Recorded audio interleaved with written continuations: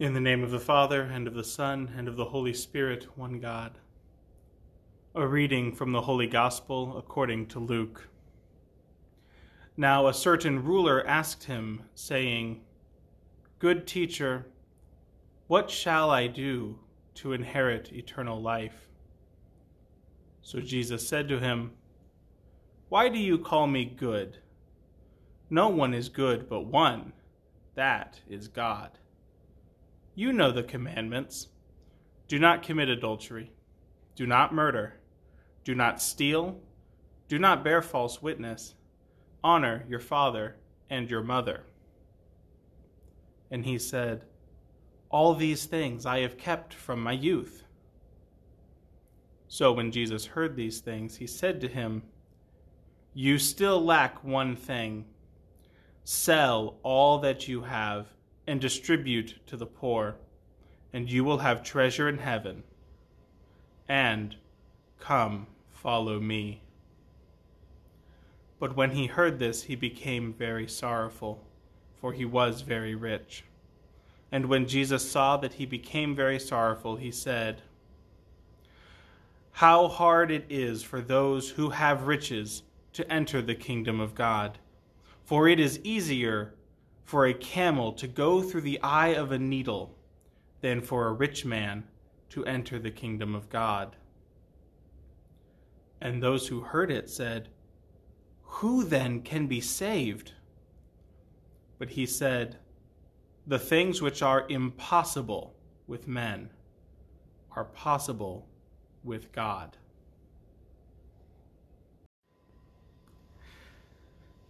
All right, we get to talk about money real early in this new sort of revamped version of the podcast. I teach high school, and I teach theology at a high school. And I've never actually asked my students this, but I often wonder if so part of what they do in their homework is read the Gospels.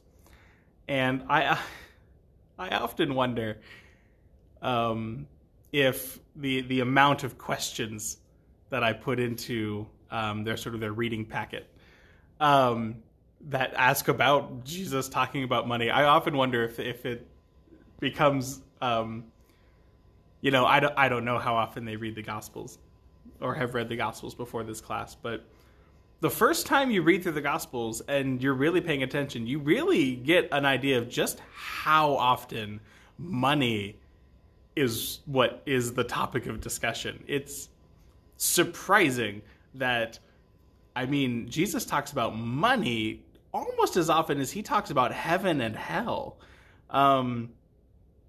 But anyway, that is what comes into my mind now when I read these passages about money, as I often am reminded just how often money is brought up. And I think of my students, some of whom may be really experiencing the Gospels for the first time, studying them for the first time, rather than just hearing them in little snippets once a week at liturgy. But I digress, and I've now digressed for almost 2 minutes, so the first part of this reading that I want to bring up is just the very opening. Someone walks up to Jesus and says, "Good teacher, what shall I do to inherit eternal life?" This man has been listening to Jesus. He's heard of Jesus. He's asking, what do I do? I've heard you talk about the kingdom of heaven. I've heard you say these things. All right, I'm in. Give me the checklist. Give me a list of things I have to do. Tell me how to live out what you're doing. And we'll see as we get further through. And Jesus does have a response to this. But I think it's good to just take a step back and say, okay, what a good question.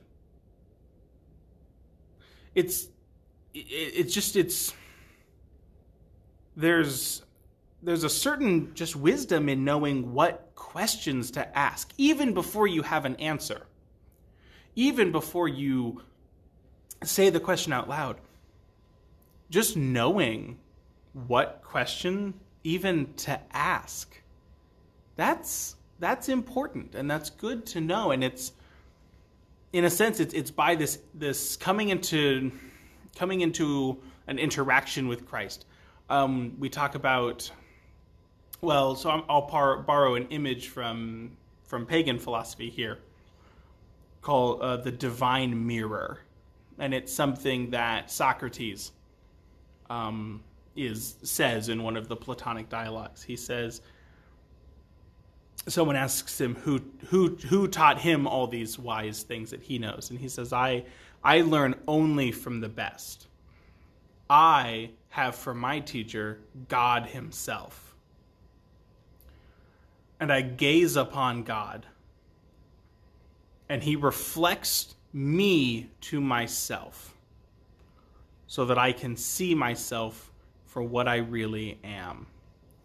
And it's an image that I use with my students regularly. Is when we come into contact with God, we compare ourselves to him. And the reasonable reaction to comparing ourselves to God is to realize how little we are compared to him, how much there is wrong with us, how little we resemble him in our fallen state and in our sinfulness and in our lack of caring, that we aren't like him. And we push him away and we don't think about it. We try not to interact with God, because every time we interact with God, it's frightening and it shows us our real selves. And so we distract ourselves. We use our phones and our social media and even books, and we use our hobbies, and we use our job, and we use our family, and we use our friends, and we use all these things not appropriately, not in the way that we ought to use them.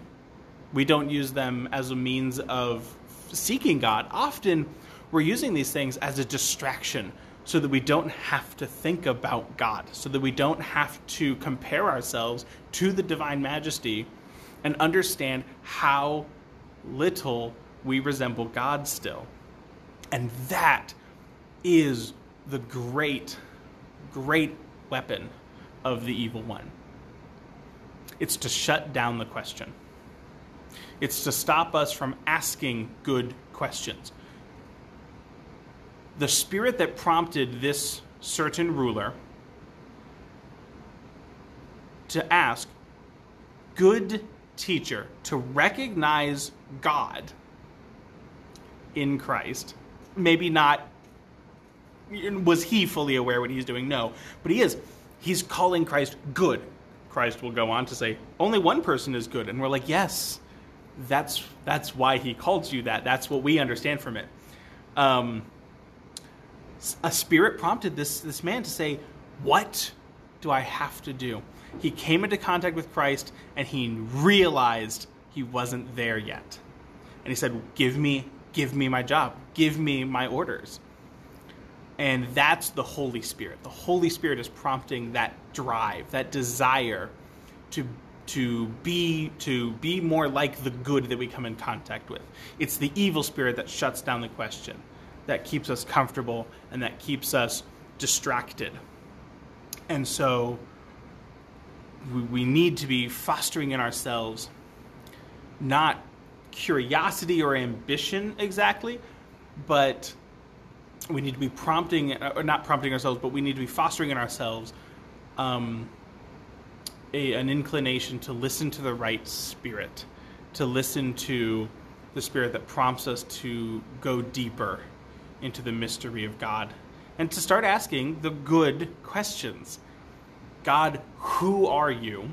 Who am I? And what shall I do to inherit eternal life?